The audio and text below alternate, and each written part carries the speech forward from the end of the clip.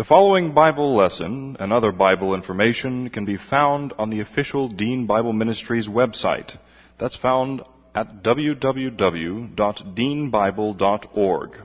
That's www.deanbible.org. Dr. Dean is the pastor of West Houston Bible Church. And now, here's Dr. Dean with the Bible lesson. Trust in the Lord with all your heart and lean not on your own understanding. In all your ways acknowledge Him, and He will direct your paths. They that wait upon the Lord shall renew their strength.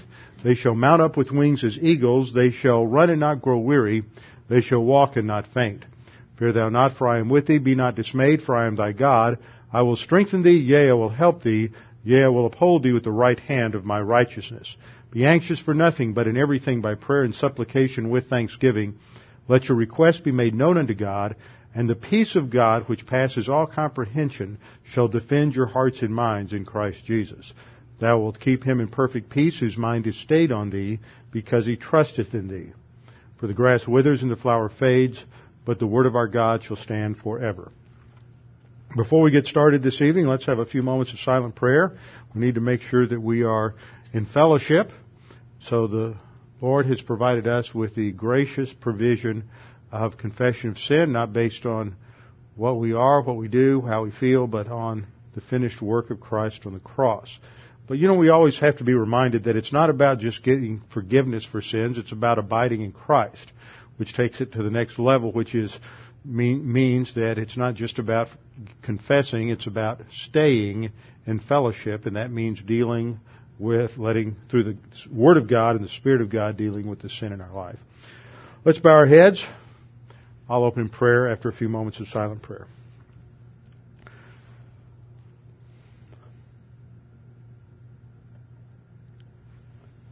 Lord, thank you for the opportunity we have to study your Word this evening. We thank you that you have provided everything for us on the cross through the complete substitutionary death of Jesus Christ. He paid the penalty for our sins. There's nothing we can do to add to it. There's nothing we can do that take away from it. His work is complete, sufficient, and all that is required of us is to trust in Him. Father, we thank you for all that you do for us at the instant of salvation, the positional cleansing of our sin, the identification with Christ in His death, burial, and resurrection, and all that you provide for us through the work of God the Holy Spirit. Now, Father, as we continue our study in Hebrews 6 this evening, we pray that you would help us to understand the doctrine of baptism and its significance for us today. We pray in Christ's name. Amen. We are in Hebrews chapter 6. Just pick up the context, Hebrews 6:1. Therefore, leaving the discussion of the elementary, we saw last time, that has the idea of foundational principles about Christ. Arche is the word there, and it ties in and is a synonym for the word stoicheia used back in Hebrews chapter 5, talking about basic doctrines about or related to the person of Christ. So what follows here is going to be related to, excuse me a minute while I correct some kind of glitch here on my computer while it keeps trying to get on the internet. There, that ought to do it. Okay. Therefore, leaving the discussion of the foundational principles about Christ, let us go on to maturity. And then we have the characteristics of these foundational doctrines. The first we studied last time, the time before, the foundation of repentance, that is changing your mind from thinking that works has some value toward God, and instead trust in God, the juxtaposition of works of legalism versus faith in God. We saw then, verse 2, the doctrine of baptisms, laying on of hands, resurrection of the dead, and of eternal judgment. What we're focusing on is an understanding of this doctrine related to baptisms, and one of the first things we addressed was the issue of the verbiage that is used here in Hebrews chapter 6, verse 2. You have the word here of baptismos, which denotes the act as a fact. There's a different word here than what we might expect. There's two different forms of this word in the Greek. One ends with the suffix mos, the other ends with the suffix ma. And mos, which is the word we have here, is usually used for the ceremonial washing of the Jews, in contrast to the word baptisma, which is the word that is usually descriptive of Christian baptism, Jesus baptism, or the baptism of John the Baptist. Now, the unusual thing about this word is that here it occurs in the plural. That's extremely rare. I believe the writer chose this word because the plural encapsulates both ideas, both the Jewish ritual washing idea and what it pictured, as pictured in the baptism of John, Jesus, or believers' baptism. They all relate to pictures related to cleansing in terms of ritual baptism.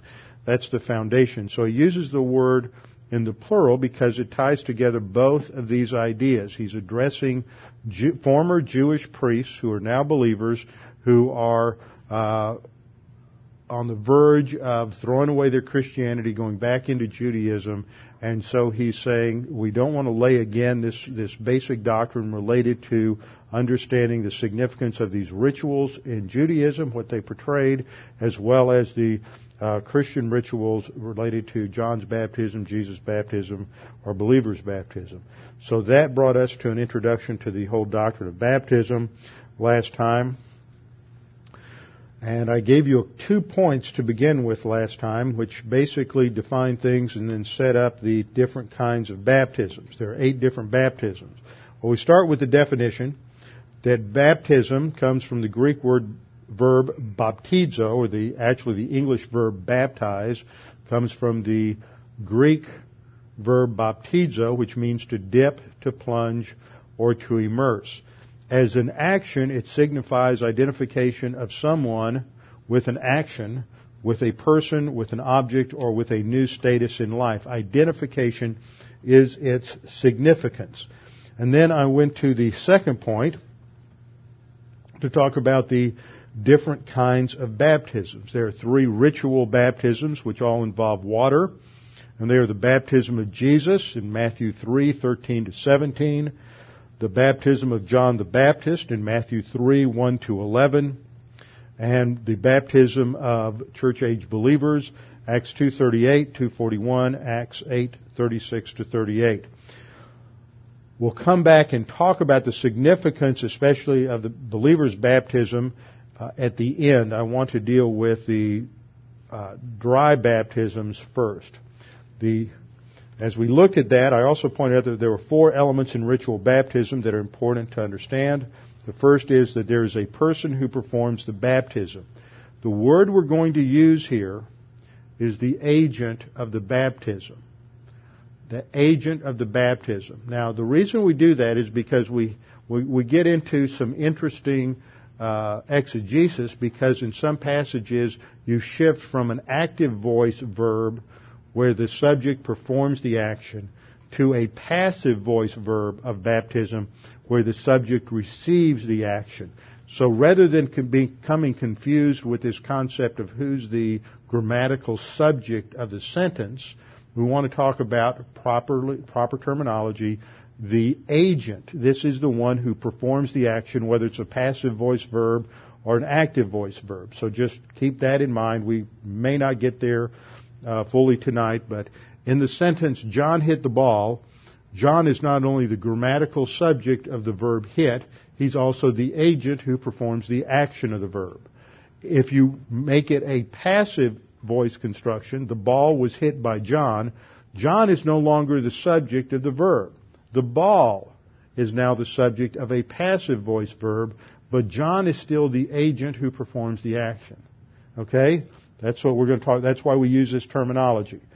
Okay, now that's going to become important because that has not always been clear in grammatical discussions of the baptism by means of the Holy Spirit, and so people have gotten confused over this, and you actually have ended up with 2 different baptisms by the Holy Spirit, and you didn't know it. So, second, the element which provides the identification. So you have the agent who performs the action, John performs the action. The Holy Spirit is not the one who performs the action, though. So we have to understand that. Then there's an element. The element may be water, and the Spirit, fire. These are different instances.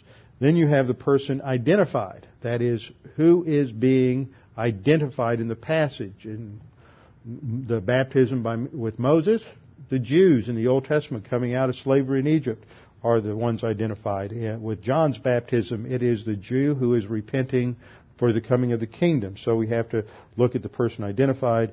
And then there is a new status into which the person is entered. So those are the elements, and we have to keep these elements in mind as we analyze the doctrine of baptism. You always find these things present, even in dry baptism. So they're not only present in ritual baptism, but also dry baptism. All right, all of that we've covered in the past. Just review. Then we come to our 5 real baptisms. 5 real baptisms are all dry baptisms. These are the baptism of Noah. We'll take them in chronological order. I'm going to list them, and then we'll come back and talk about each one. The baptism of Noah, 1 Peter 3:20-21. Second, the baptism of Moses, 1 Corinthians chapter 10, verse 2. Third, the baptism of fire, mentioned in Matthew 3:11-12. Fourth, the baptism of the cross. And fifth, the baptism of the Holy Spirit. I'll give you scripture for those when we get there.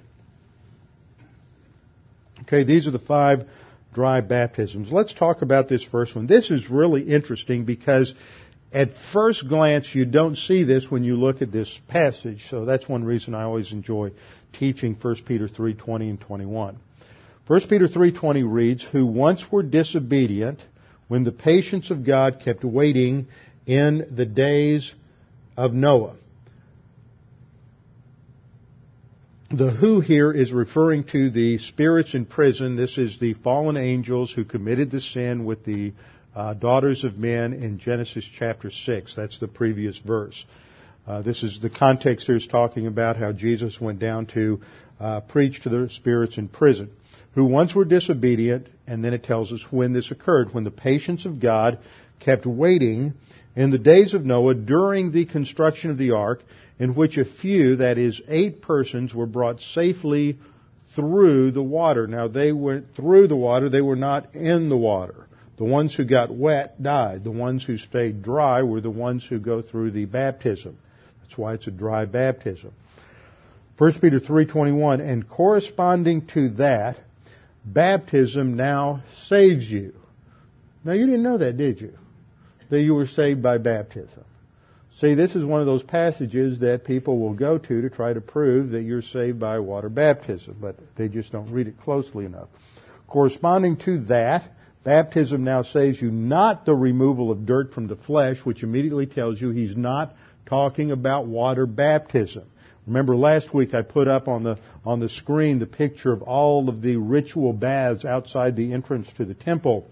In Jerusalem, in the Second Temple period, there were these mikvot, in the plural, where the person coming to the temple would take a ritual bath, take off his robe, and he would take a dip in the mikvah, and then he would come out and he would be ritually cleansed. When we were up in Masada, there were a number of these mikvot. They were obsessed with ritual cleansing in rabbinical Judaism.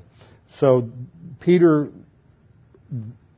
rejects that notion here. It's not the removal of dirt from the flesh, but an appeal to God for a good conscience through the resurrection of Jesus Christ. Now, I like the way in the New King James sets off the appositional clause there.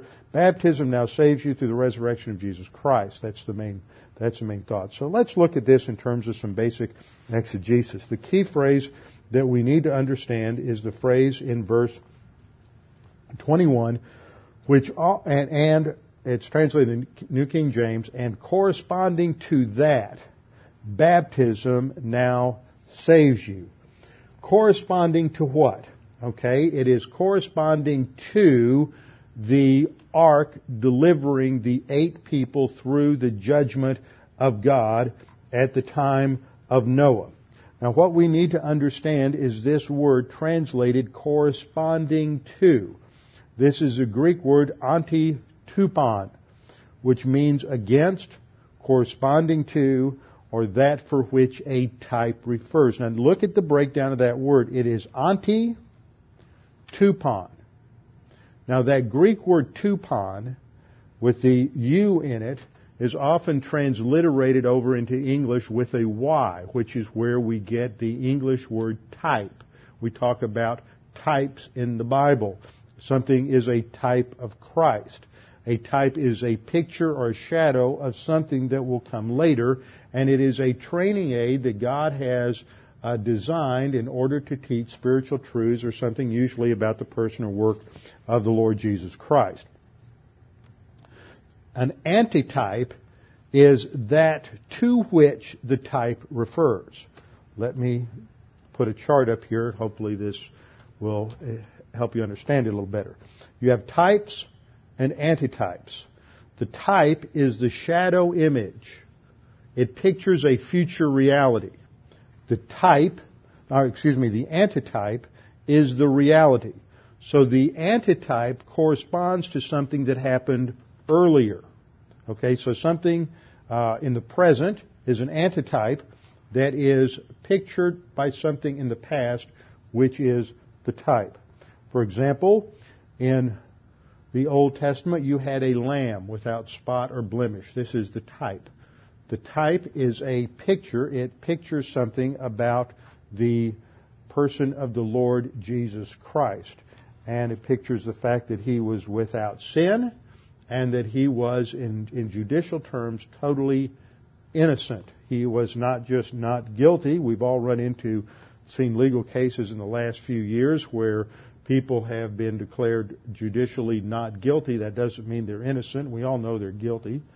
They just haven't been found legally guilty. But in this case, a lamb is without spot or blemish. It was innocent. And we saw a picture when we were in Israel. We went to several places that had little films about the destruction of the temple or about how temple worship was conducted. And one of the things that I think struck every one of us as we watched this one film about a man coming to Jerusalem and bringing a lamb to the temple. And here he's walking in, and he's got just this cute little lamb. You just want to pet it and cuddle it, and it's snowy white, and it just has these eyes that you could just lose yourself in. And I mean, it just so, and you realize that's a great picture of Jesus Christ. He was totally without sin. And here you're going to take this sweet, wonderful little baby lamb that hadn't done anything wrong to anybody, and you're just going to slit its throat and splatter blood everywhere. I mean, you just think about this blood-encrusted altar on the way into the temple, and the smell of all that blood would be pretty strong. And it's to express the horror of what has to be done to deal with sin. So you have the lamb that is a picture of the antitype, who is Jesus Christ. So we would say Jesus Christ is that which corresponds to or is the antitype of the lamb. You understand what I'm saying? Christ is that which corresponds to the lamb. The lamb's the type, looks forward to Christ. Christ is the antitype that corresponds back to something. So if we just had a question mark there, we didn't have Lamb of God, we just had a question mark of God, and then Jesus is called the Lamb, then we would know that whatever it corresponded to in the back had to be a lamb. That's important for understanding this. See, what we have here is we have something that really isn't a baptism. The word baptism or baptizo isn't used to refer to what happens with Noah's Ark. But it is used of the antitype.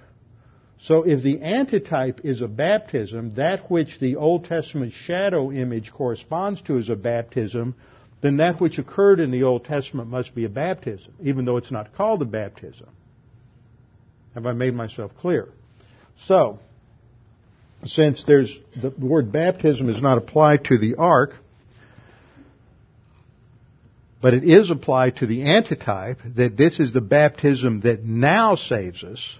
Then the ark and the deliverance from the flood was a baptism. It was an identification. Those 8 people that were on the ark were identified with Noah in the same way that later on the Jews who go through the Red Sea are identified with Moses. So it is a baptism. Now let's go back and look at the passage. We read, and corresponding to that, that is the antitype, the present baptism corresponds to that is the deliverance through the ark. Baptism now delivers you. One question we need to ask here is, what baptism is this? The baptism that now delivers us. Well, let's take a look at first, before we identify the baptism, let's look at this word translated now.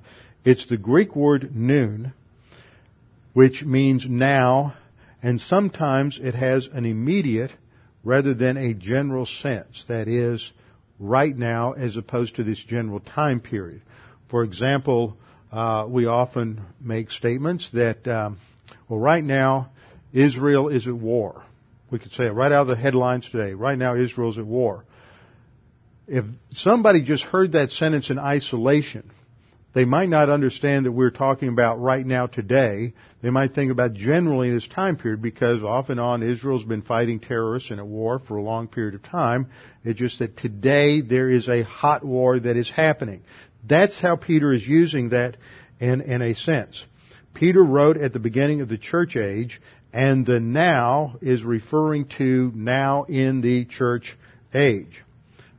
Peter personally had heard Jesus announce the coming of the Holy Spirit and the baptism of the Holy Spirit. He was there on that day that Jesus ascended, and in Acts 1:5 Jesus said, "For John truly baptized by means of water, but you shall be baptized by means of the Holy Spirit not many days from now." So Peter was there when Jesus said the baptism from the Holy Spirit is about to come. This is a unique baptism because it's of its nature for the church age, and it is a dry baptism.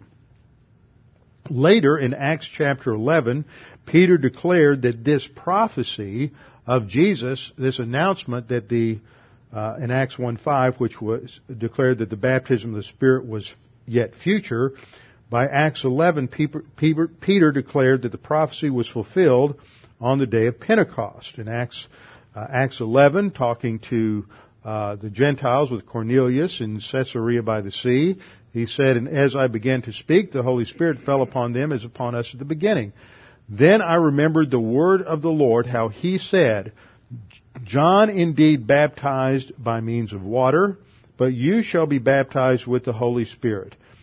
If therefore God gave them," that is the Gentiles, "the same gift as he gave us," that is the Jews, when we believed on the Lord Jesus Christ, "who was I that I could withstand God?" So he is reporting to the Jews on what had happened to Cornelius and the Gentiles.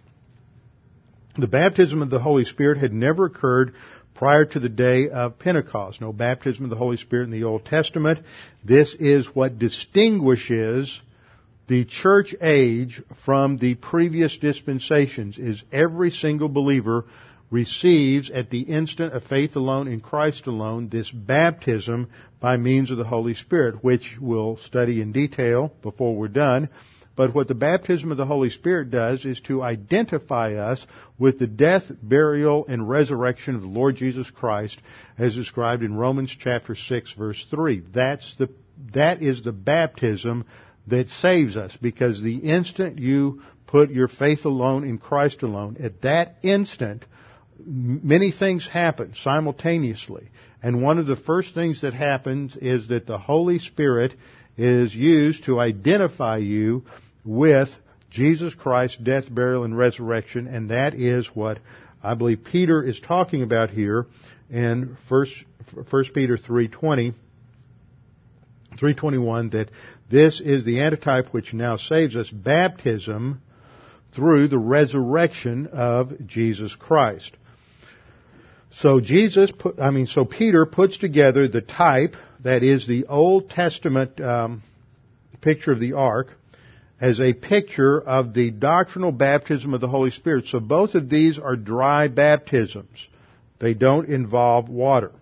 The type is Noah's ark. The antitype is the Lord Jesus Christ. The 8 who were in the ark, identified with Noah in the ark, are analogous to every single believer in the church age who is in Christ. In the baptism by means of the Holy Spirit, we're identified with Christ in His death, burial, and resurrection, and we are baptized into Christ. We are in Christ. So just as those 8 were in the ark, every believer in the church age is in Christ and thus saved. No judgment came to those who were in the ark. Judgment were on those that were outside of the ark. For church age believers, there is no judgment to us. Romans 8:1, there is no condemnation to those who are in Christ. Judgment belongs only to unbelievers who are condemned because they sinned? No. Because they did not believe in the name of the only begotten Son of God. John 3:18. So Noah's ark is a type of spirit baptism, which makes it a dry baptism. So that is our first baptism. The baptism of Noah is a type of the baptism of the Holy Spirit. Now, as we look at this verse, let me skip back. The baptism now says not the removal of dirt from the flesh. This is the Greek word apothesis, which means to remove.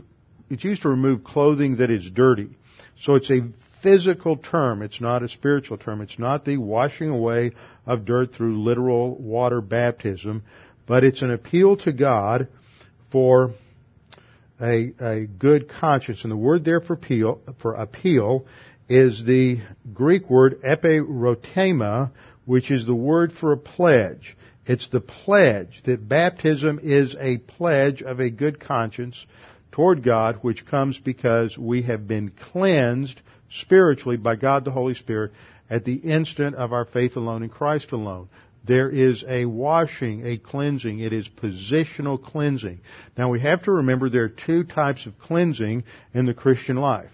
There is positional cleansing, which takes place at the instant of salvation, which cleanses us from all sin.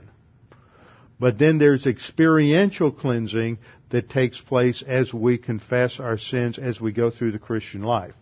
So that even if you die with unconfessed sin, you still go to heaven because you have been positionally cleansed in Christ. I remember when I was a kid, that was a question everybody got concerned about. Well, what if you die with unconfessed sin?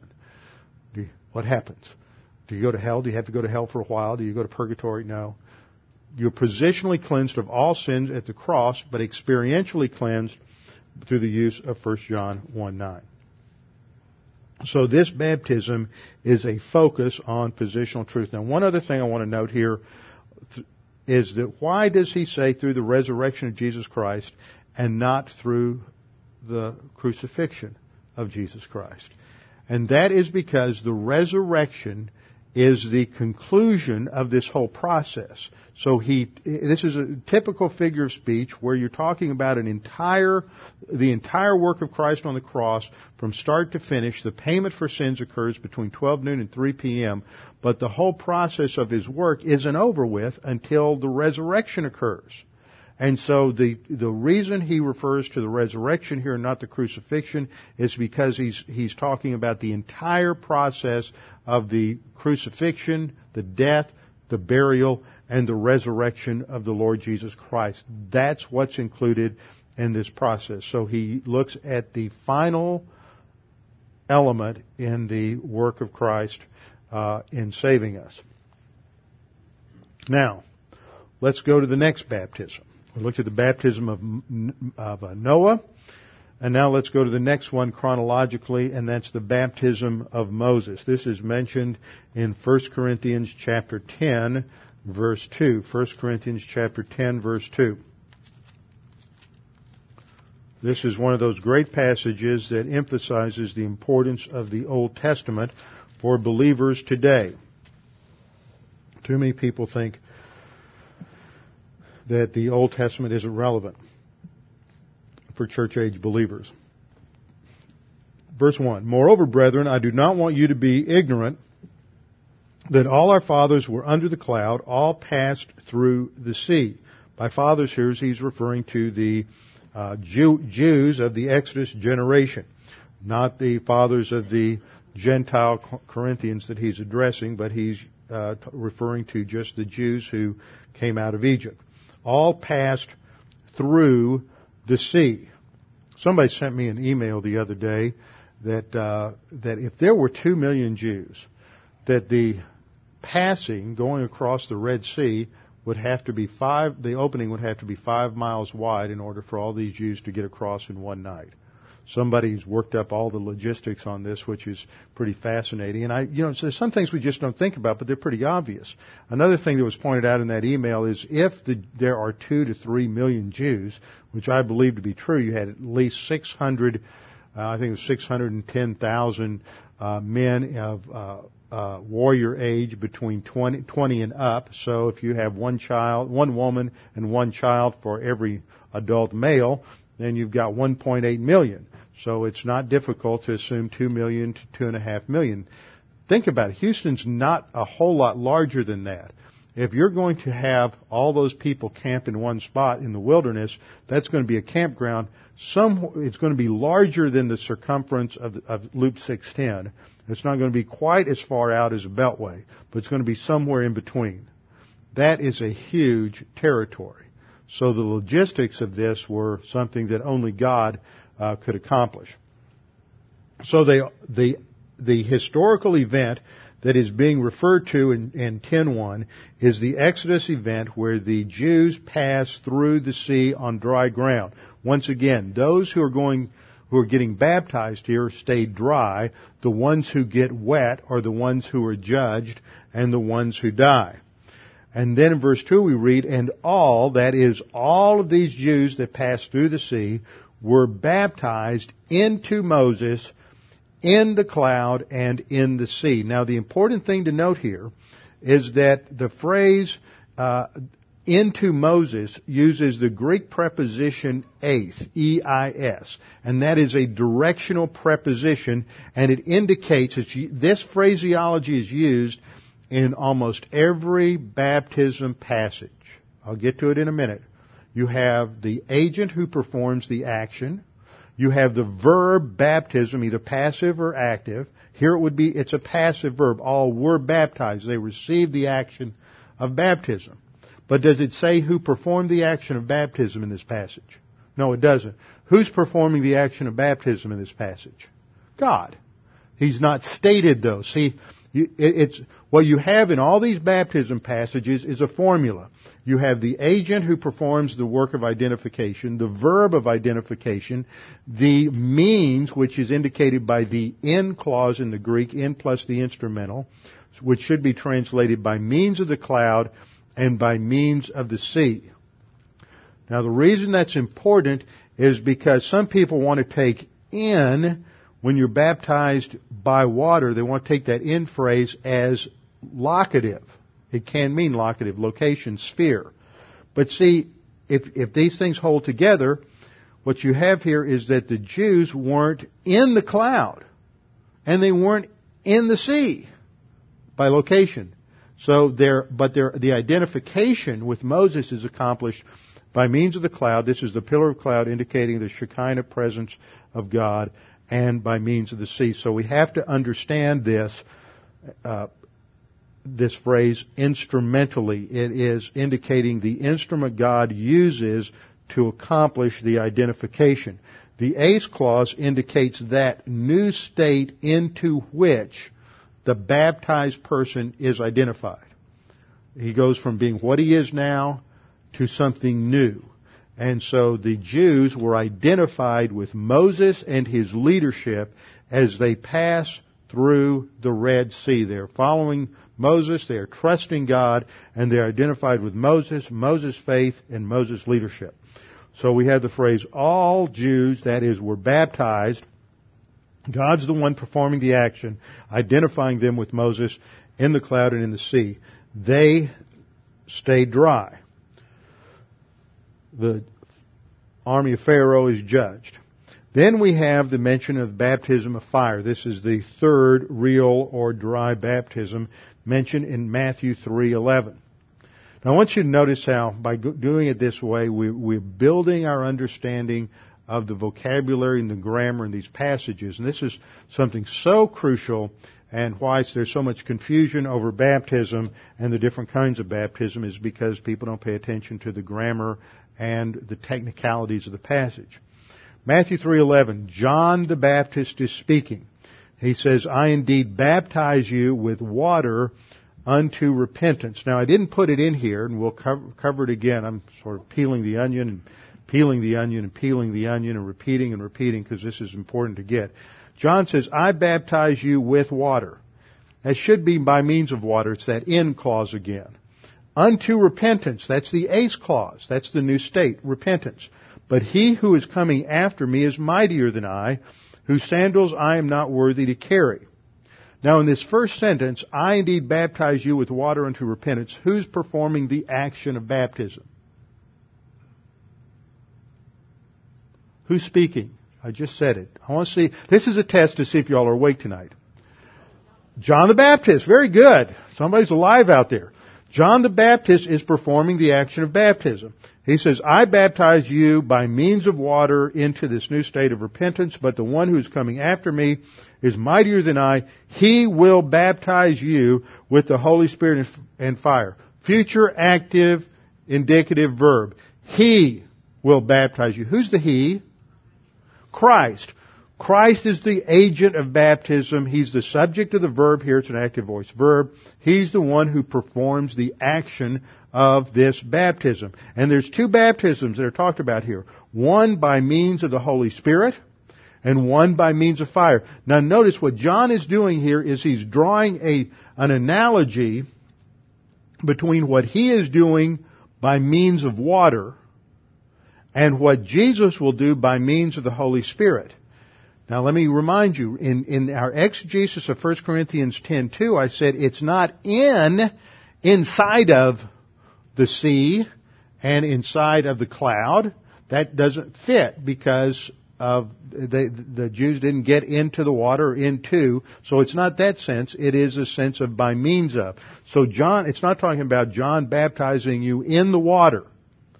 It's talking about that he's using the water to affect the identification. Water's the means. But Jesus is going to come along, and in the future, at some unspecified, undefined future time, he will baptize you, two different baptisms, one by means of the Holy Spirit, and one by means of fire. Now, just as John is affecting his baptism by means of water, water is simply the instrument, the Holy Spirit is being used by Jesus as an instrument, and fire will be used as the instrument to do something. Matthew 3:12, his winnowing fan is in his hand, and he will thoroughly clean out his threshing floor and gather his wheat into the barn, but he will burn up the chaff with unquenchable fire. So Matthew 3:12 defines for us the second baptism, that is fire, which is the judgment upon the lost. Their identification with fire and judgment, that is the baptism by means of fire.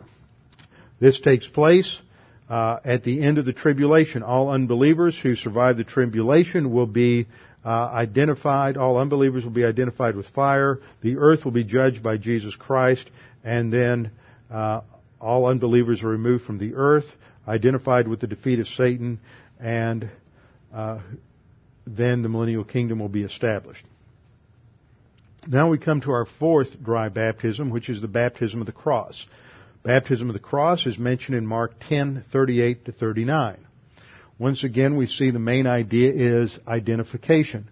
Jesus said to them, that is the disciples, you do not know what you ask. Are you able to drink the cup that I drink? They just got through saying, Lord, we'll go through anything with you. And he said, are you able to drink the cup that I drink? And be baptized with the baptism that I am baptized with. Are you going to be able to be identified with the same identification that I'm baptized with? They said to him, we are able. So Jesus said to them, you will indeed drink the cup that I drink, and with the baptism that I am baptized with, you will be baptized. He's identified on the cross with our sins. That is the essence of the baptism of cross. Jesus Christ is identified with our personal sins when He was judged for them as our substitute. Now we come to the fourth one. Or the fifth one, excuse me. As usual, I can't count. You all know that very well.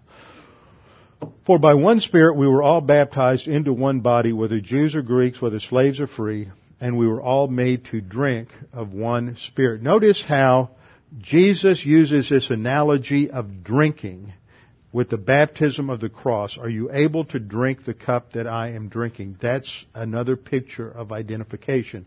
And that same idea of drinking of one Spirit, drinking the cup, is used in 1 Corinthians 12:13. I just want to point out how often these same images go hand in hand through the Scripture. Now, most of you have been taught that in this passage, when it says, for by one Spirit we were all baptized, you have been taught that the Spirit performs the baptism. And you were taught wrong. Why is that?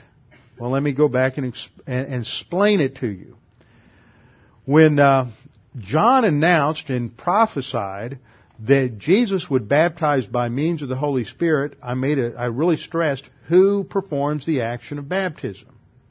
It's Jesus. He is both the subject of the verb, and therefore He is the agent who performs the work of baptism. Now, when we come to 1 Corinthians 12:13 in English, it looks like the Holy Spirit is the agent of that passive verb baptism. See, for by one Spirit in pneumati, we were all baptized, an aorist passive indicative. It looks like the Spirit is the one who does the work of baptism, because that's how we express this in English. When we move from an active voice verb to a passive voice verb in English, we indicate the agent of the action of the verb by the preposition by. And so you've probably been taught that the Spirit baptizes you, the Spirit identifies you into Christ. What's the problem? The problem is that John prophesied a baptism that Jesus also prophesied in Acts 1:5, that Jesus would be the agent, the one who performs the baptism by the Spirit. Now, if we come over here and say the Spirit does it, then we've got two baptisms, one performed by Jesus and one performed by the Holy Spirit. Is that what you have? If you say yes, you're charismatic, you're a Pentecostal. You got two baptisms. See, that's what charismatic theology says. You got one baptism when you're saved, and then there's a subsequent baptism after you're saved. One by Christ, the other by the Spirit. You got to get them both. This was a problem. Now Chafer taught this, and Ryrie taught this, and Walver taught this, and lots of people taught this. In my early years, I taught this. And one thing I appreciate, I sat around the library, Mosier Library, with Dan Wallace, who's written a very good grammar on Greek. I disagree with a lot of Dan's theology. But I sat down with Dan one day talking about this in the early 80s, and he walked me through this, and I thought, boy, talk about a blinding flash of the obvious. Everybody's missed this. So it is a very important thing to understand. Now we go back to Matthew 3:11. John the Baptist said, as for me, I baptize you with water. Notice, water is preceded by the preposition in, E-N. You've got to follow these prepositions. But he who comes after me is going to do what? Down here at the bottom. He will baptize you with the Spirit, in pneumati. Notice, it's the same preposition.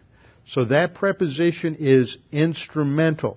Now, in an earlier generation, let's say the Chafer, Walvoord, Ryrie generation, there was a huge battle with liberals over the personality of the Holy Spirit. And in grammar, you have something called agency and instrumentality. Unfortunately, theologians of that era confused agency with a person and instrumentality with a non-personal object. And so if the Holy Spirit is being talked about here, the Holy Spirit's a person, so this has to be agency. And they muddied the waters because Agency is a term to describe the subject of the one who performs the action of a passive verb. Are you all thoroughly confused yet? Okay, so you have to, you can't use agent.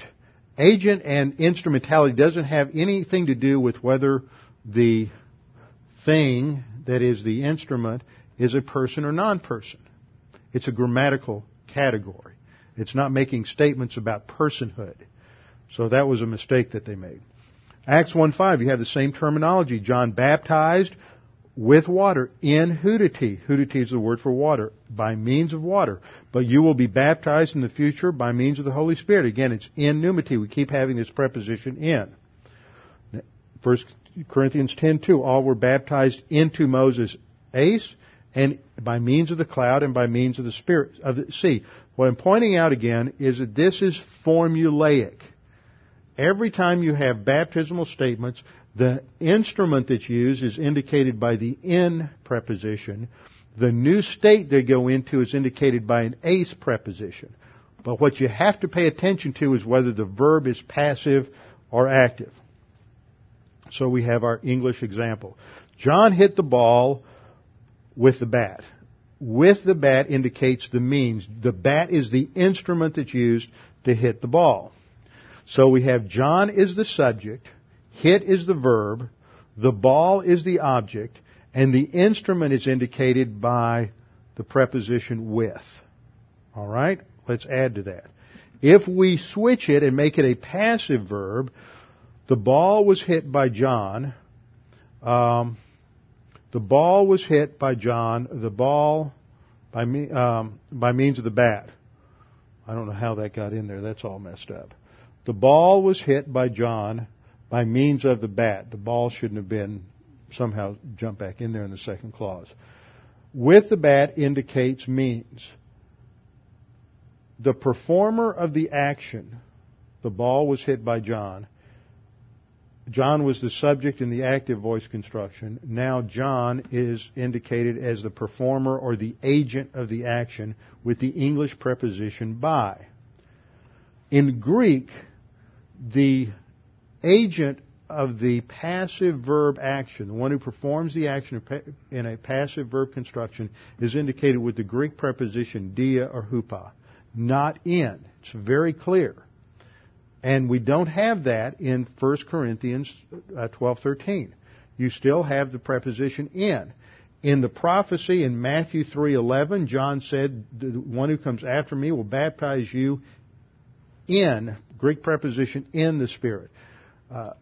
Jesus said it in Acts 1:5, you will be baptized not many days hence in the Holy Spirit, using the Greek preposition in.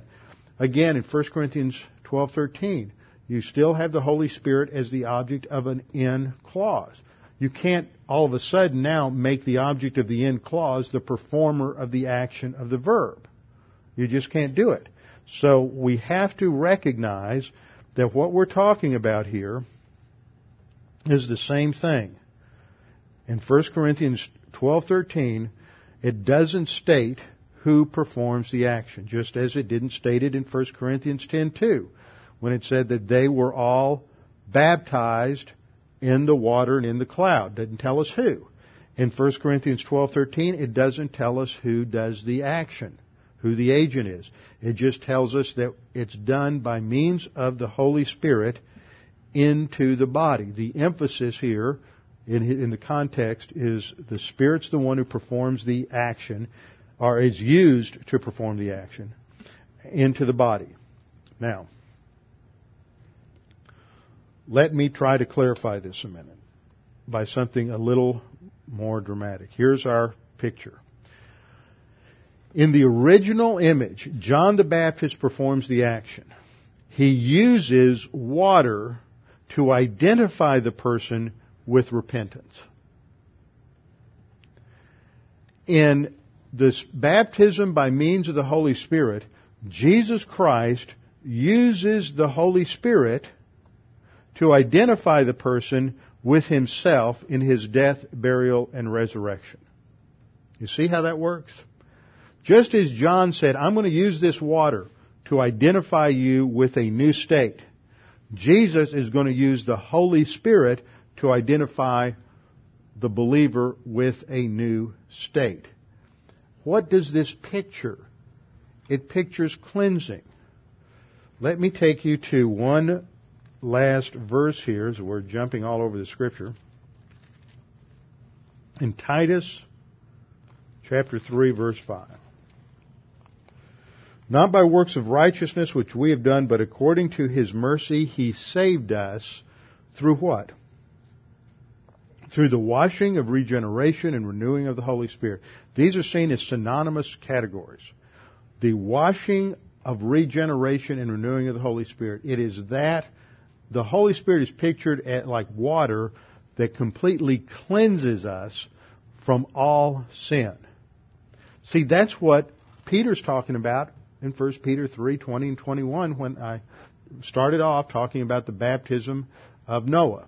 That is a picture of the baptism by means of God the Holy Spirit.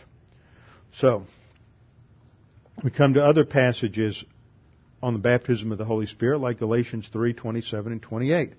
For all of you who were baptized, that's a passive verb, were baptized. We receive the action of baptism. All of you who were baptized into Christ, that's the new state, our new position. We're in Christ, but here it's talking about the direction of baptism. We're baptized into Christ. We've clothed ourselves with Christ. There is neither Jew nor Greek. There's neither slave nor free man. There's neither male nor female, for you are all one in Christ. See, the categories hold up in terms of these prepositions. So at the instant of baptism, by means of the Holy Spirit, we enter into union with Christ, and we are in Christ. So, conclusion. The baptism by means of the Holy Spirit is the work of Christ, whereby at the moment of faith alone in Christ alone, Christ uses the Holy Spirit in the act of regeneration to identify the believer with the death, burial, and resurrection of Christ, so that he becomes a new creature in Christ, where he is completely cleansed of all sin. Somehow I lost the end of that definition. Where he is completely cleansed of all sin. A baptism by means of the Holy Spirit is the work of Christ, whereby at the moment of faith alone in Christ alone, Christ uses the Holy Spirit in the act of regeneration to identify the believer with the death, burial, and resurrection of Christ, so that he becomes a new creature in Christ, where he is cleansed of all sin. Now, one last point. When we come to believer's baptism, where the believer is immersed in water, what do you think that is a picture of? It's a picture of the baptism of the Holy Spirit, which is positional truth. Positional truth is a terribly abstract doctrine. And every time you hear the word positional truth, you go, wait a minute, okay, I think I remember that. Right? Our identification with Christ in His death, burial, and resurrection. The Lord has given us these training aids, just like we have the training aids of the bread and the cup at the Lord's table, so that when we eat, that is a picture of reception, of faith in Christ, accepting what He has done for us. The bread represents His person, the cup represents His work. We have this training aid. We're commanded to do it repeatedly. As often as you do this, do it in remembrance of me. But water baptism is different. It pictures a one-time event, which is what happens at positional truth. So next time, we're going to come back and look at those 3 wet baptisms, look at what they signified, specifically looking at water baptism, believer's baptism, as it is identified by Christ in Matthew 28, 19, and 20 under what is called the Great Commission. And then we're going to work our way through Acts to see how the apostles understood and applied Matthew 28, 19, and 20. Because there have been various confusing things taught by different people. Different dispensationalists have taught different things about when baptism was effective, when it wasn't. Some hyper-dispensationalists like Bullinger came along and said the church age didn't begin until Acts 28. Others identified Acts 19 or Acts 17, but these are called hyper-dispensationalists, and they end up saying that are relegating baptism to a transitional period in the early church. It's not for today. So we have to evaluate those arguments and see if they hold water in light of what was going on in the book of Acts. Let's bow our heads and close in prayer. Father, thank you for this opportunity to study your word this evening and to go through these important doctrines and to understand more fully what was accomplished at our salvation and this work of the Holy Spirit, where our Lord uses the Holy Spirit to cleanse us of all sin, to identify us with His own death, burial, and resurrection, that we might be new creatures in Christ. We pray this in Christ's name. Amen.